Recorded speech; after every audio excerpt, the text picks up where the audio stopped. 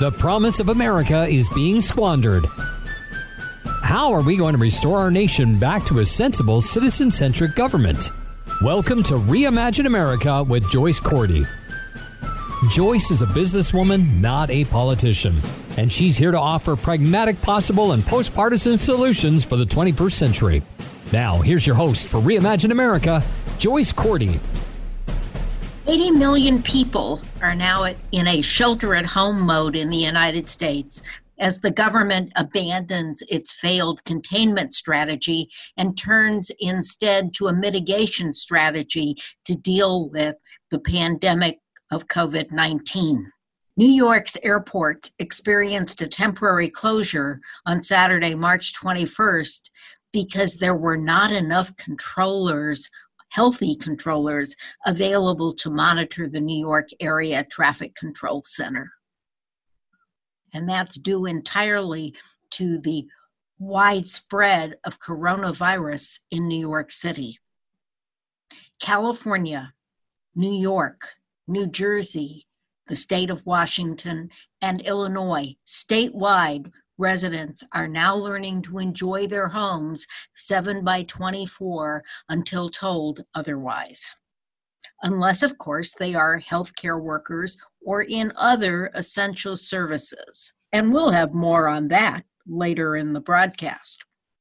The word services will play a bigger and bigger role in this crisis as the crisis deepens and widens, as it appears it will do. Welcome to the Reimagine America Radio Hour. I'm a businesswoman, not a politician. I try to solve problems. I don't make them.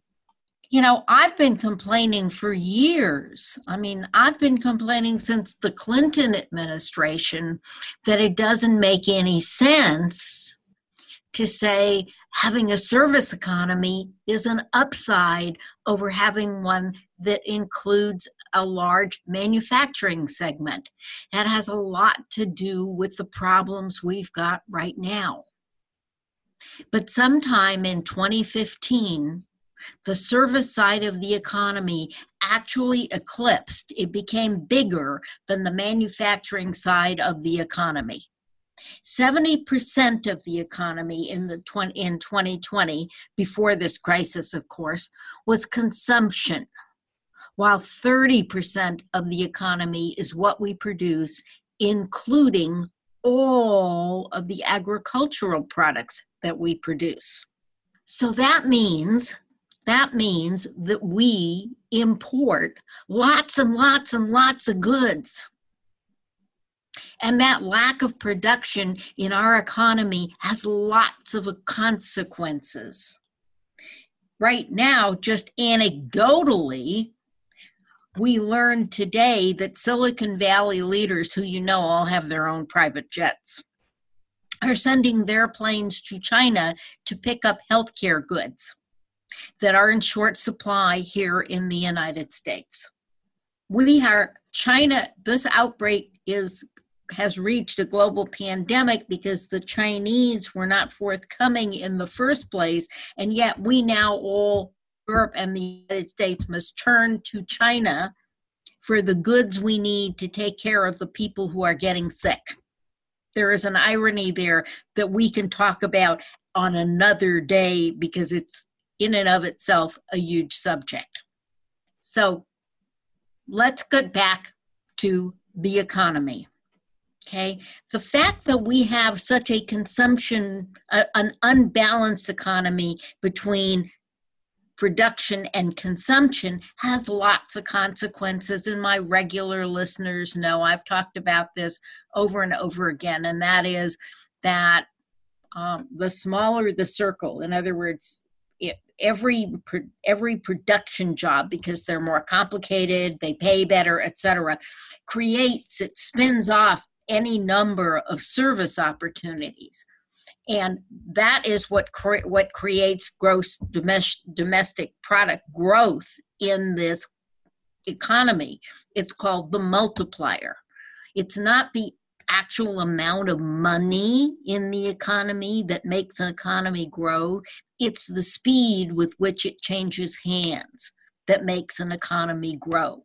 So that when the goods that we want are purchased from another country, we actually slow that multiplier, because those dollars go out of the economy into another economy, and they create growth in that other economy using the same multiplier effect. All right, so now that I've bored you to death with economic theory, let's talk about some things that are tangible, like the lack of balance between production and consumption is a national security risk. I mean, we learned just a few months ago that many of the effective or the actual medicinal ingredients in our medications now come from China, and they come from factories the FDA doesn't view as sanitary. And since, let's say, last summer, Congress has been wrestling with that problem. It's something we need to look at, and it's right now manifesting itself in this crisis. And one of the things that we can see when we talk about national security and we make comparisons to the war efforts in World War II in Korea is that in those days, we made our own cars. We made our own clothes.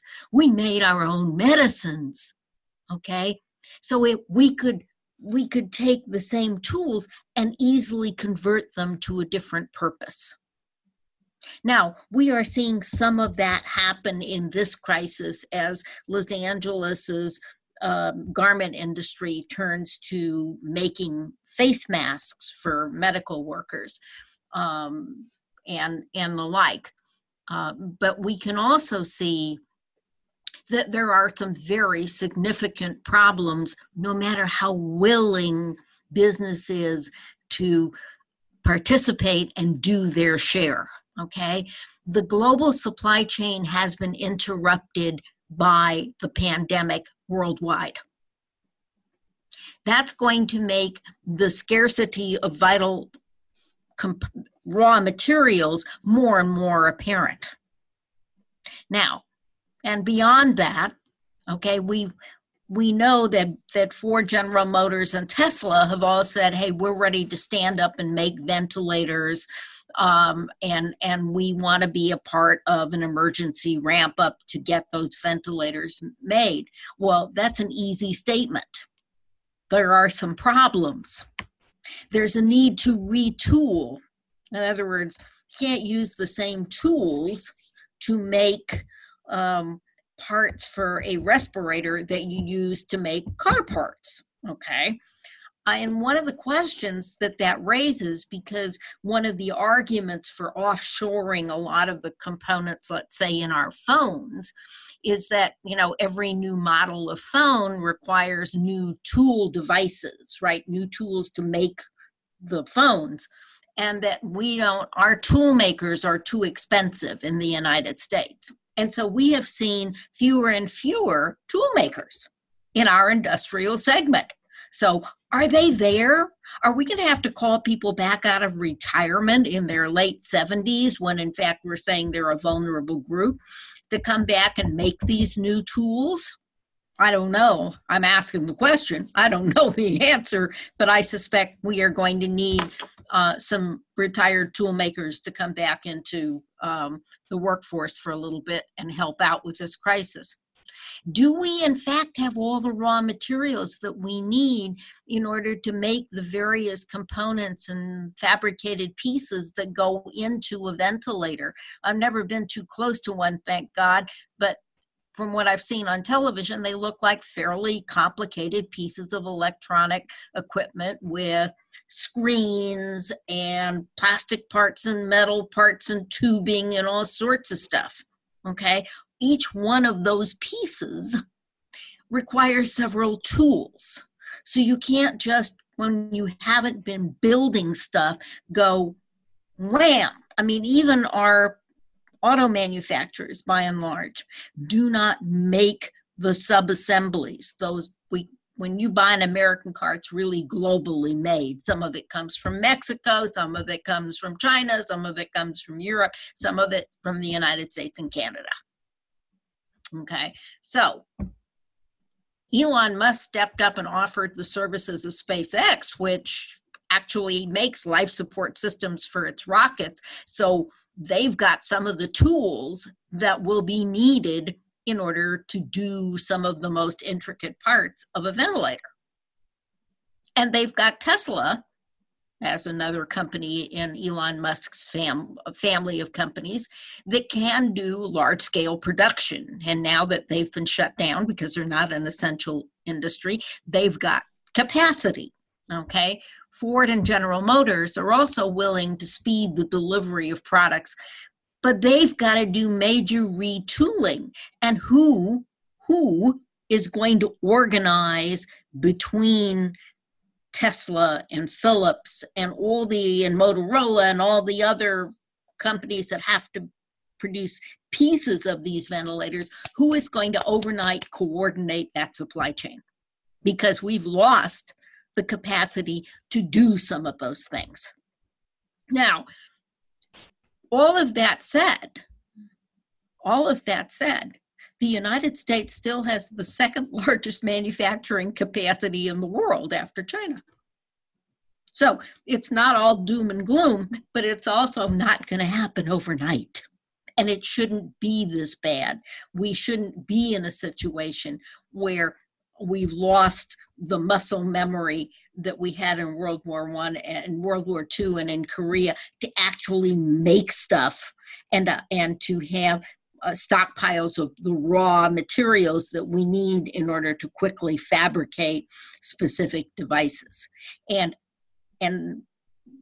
there is time after this crisis passes for us to really look at the entire supply chain and really understand what, as a people, we need to do to strengthen our national and health security in terms of our productive capability. One, we can make a lot of good paying jobs.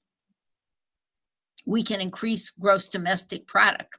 We can increase taxable incomes among our workers, but there's a price for that. And the question in my mind is whether or not the American people in the long run are willing to pay that price. Because here's the thing, and I am digressing here for just a second, but it'll all come back in and you'll see why I'm digressing. We talk about $15 an hour as a minimum wage. Okay, that's fine. But how much more are you willing to pay for your hamburger or your manicure or your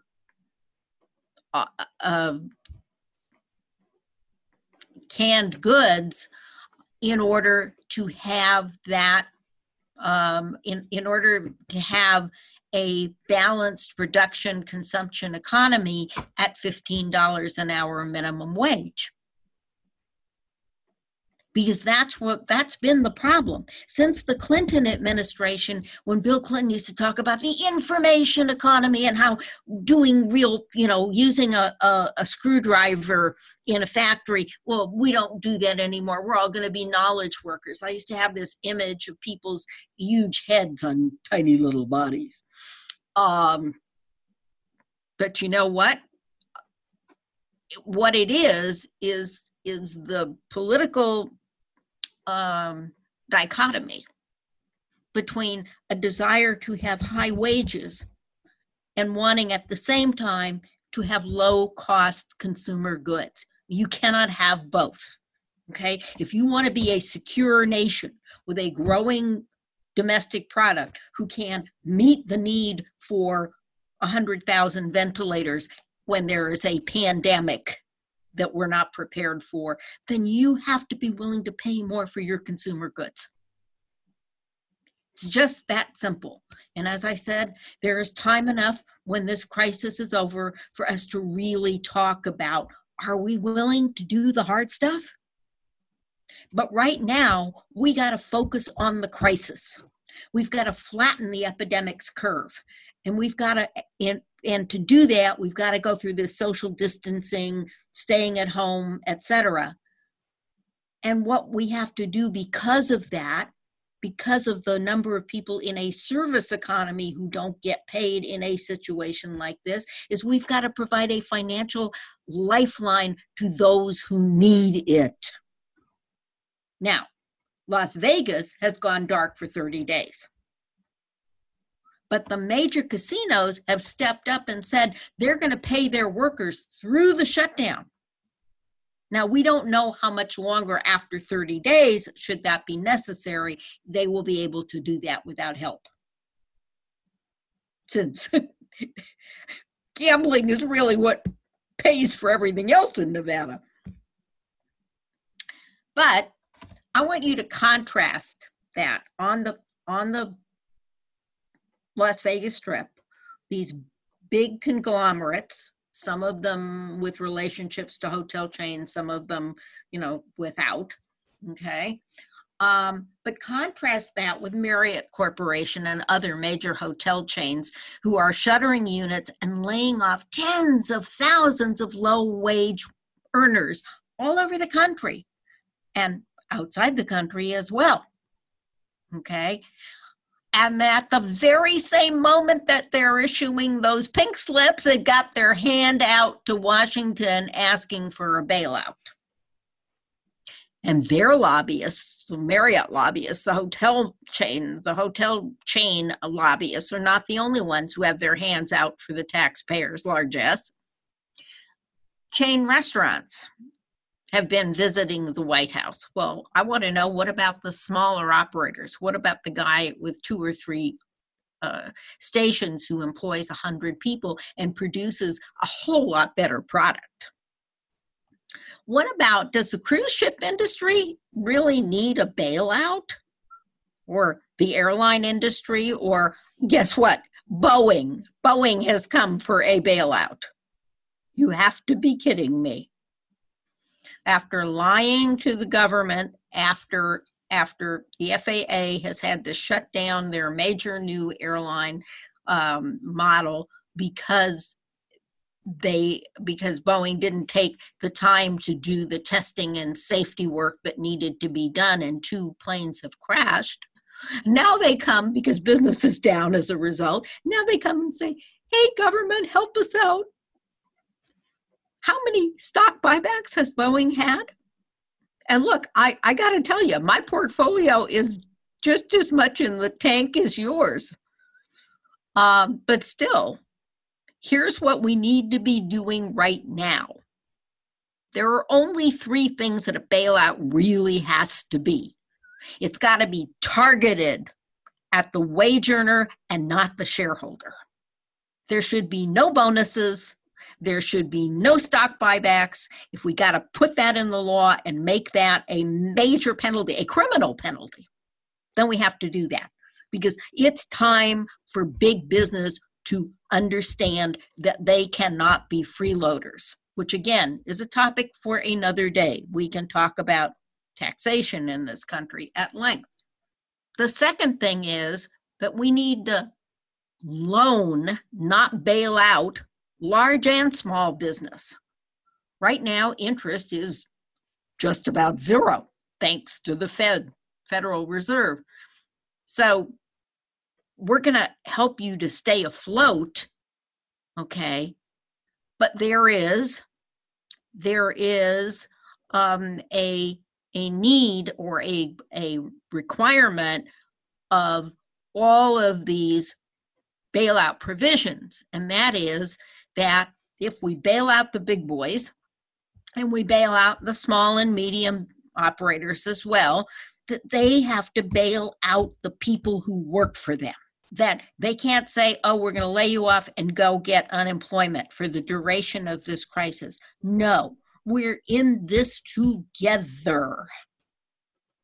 So if the government loans you money to keep your business afloat, to make sure if you're a small restaurateur, you can pay your rent and whatever, or your mortgage, that you can pay your suppliers, etc., that you can run a skeleton crew if it's possible, but beyond that, that your permanent staff is going to be made whole for the duration of this crisis.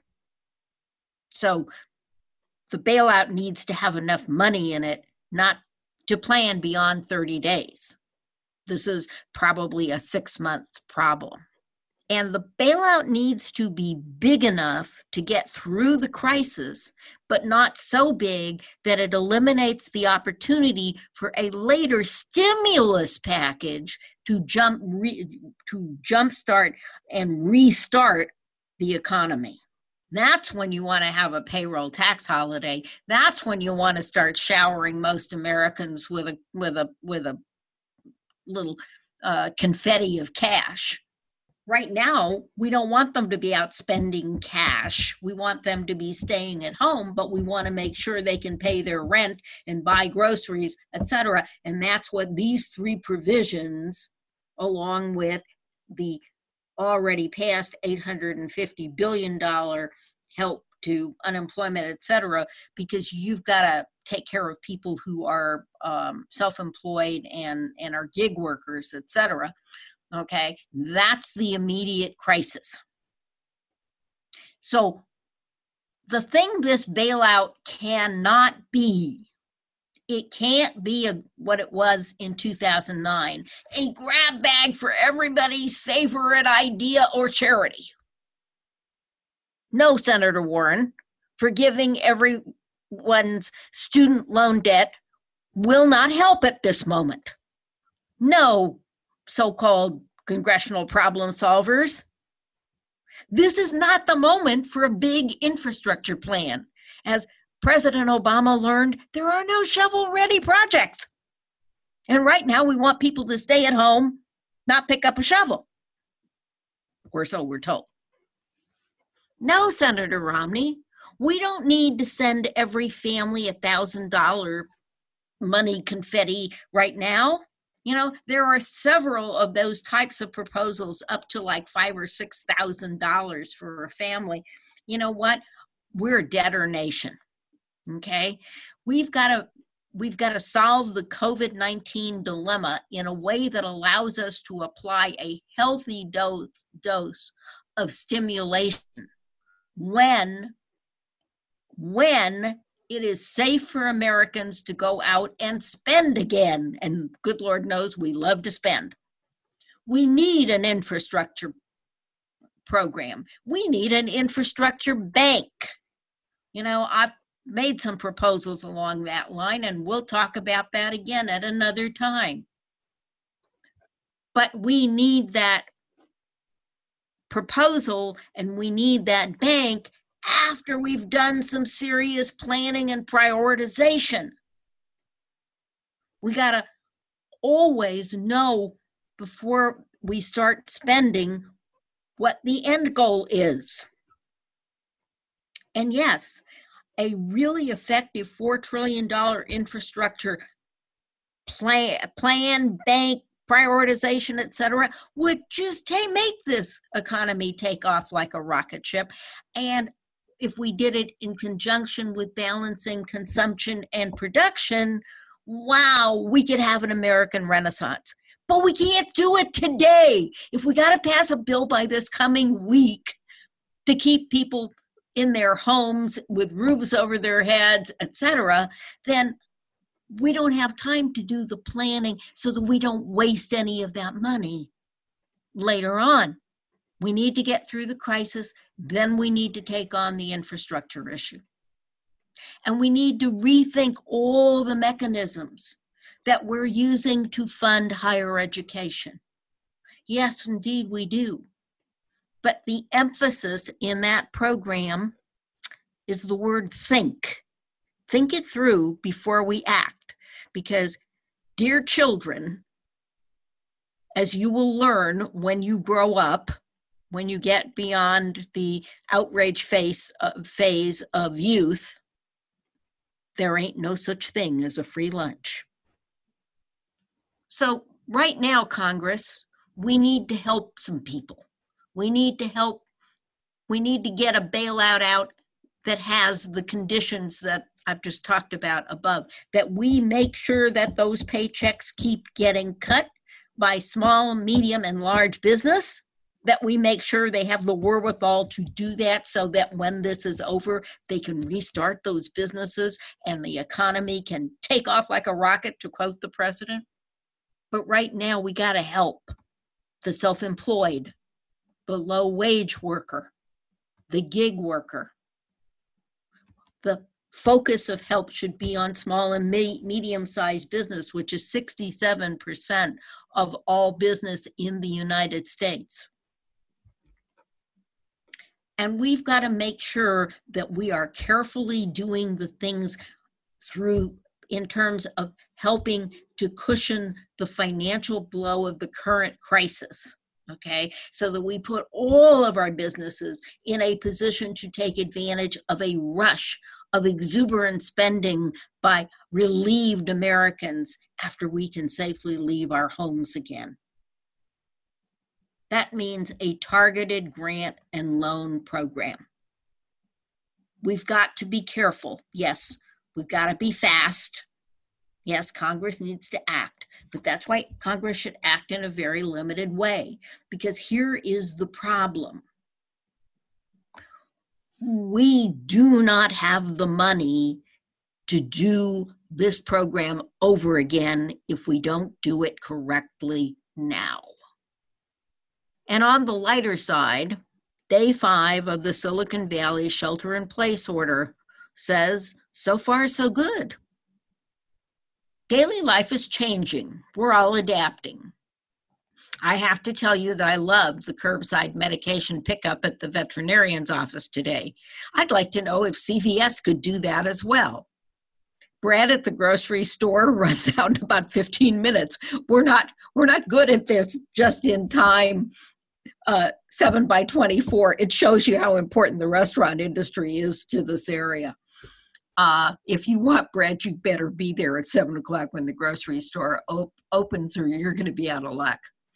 Restaurants are luring customers with offers of a roll of toilet paper with your curbside pickup order. Of course, there is a dollar amount attached to that. And after some confusion, marijuana dispensaries have now been declared essential services. But I got a question about dry cleaners. Are dry cleaners at this moment, when we're all 7 by 24 shut in and, the weather's not that hot anyway, are they more essential than manicurists?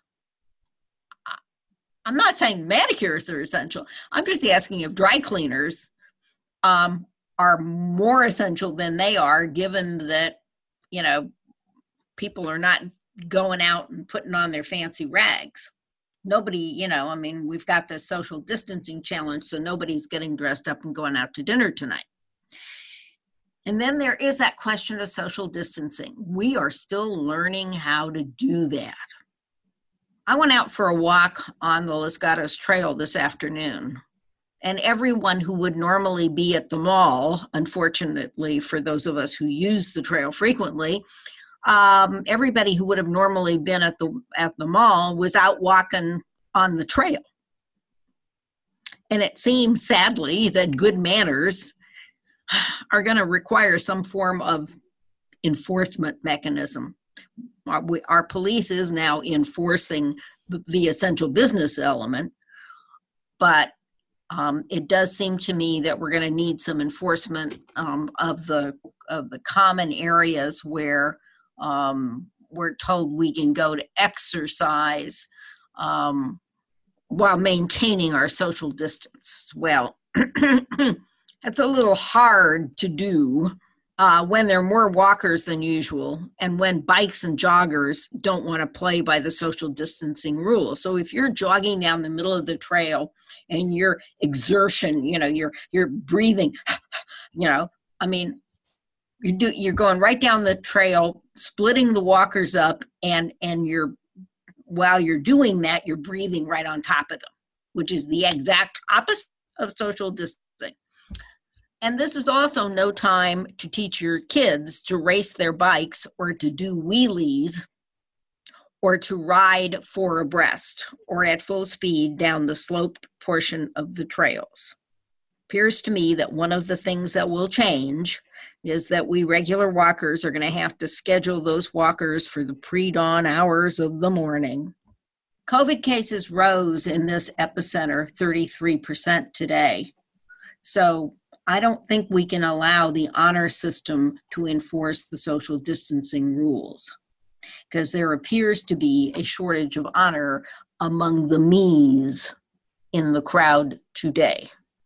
And if we've learned anything in the last 2 weeks about COVID-19, it is that we saw some early evidence of this, but I think we now should be convinced, every one of the 340 million of us, that we are our brother's keeper and we are all in this together.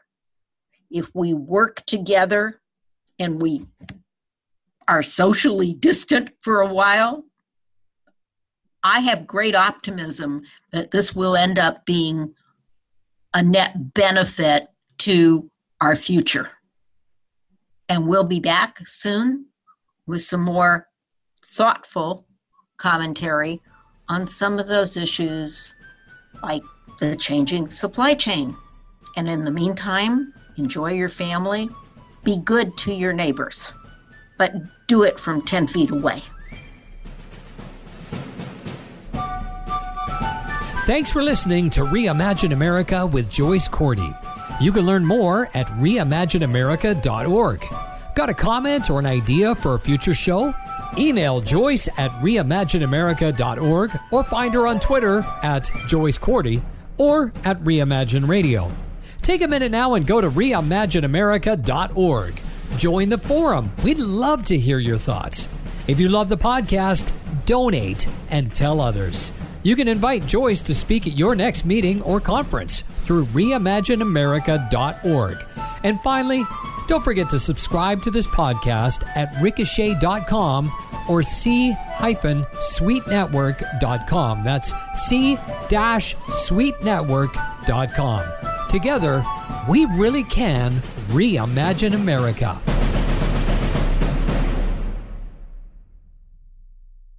This podcast is a part of the C-Suite Radio Network. For more top business podcasts, visit c-suiteradio.com.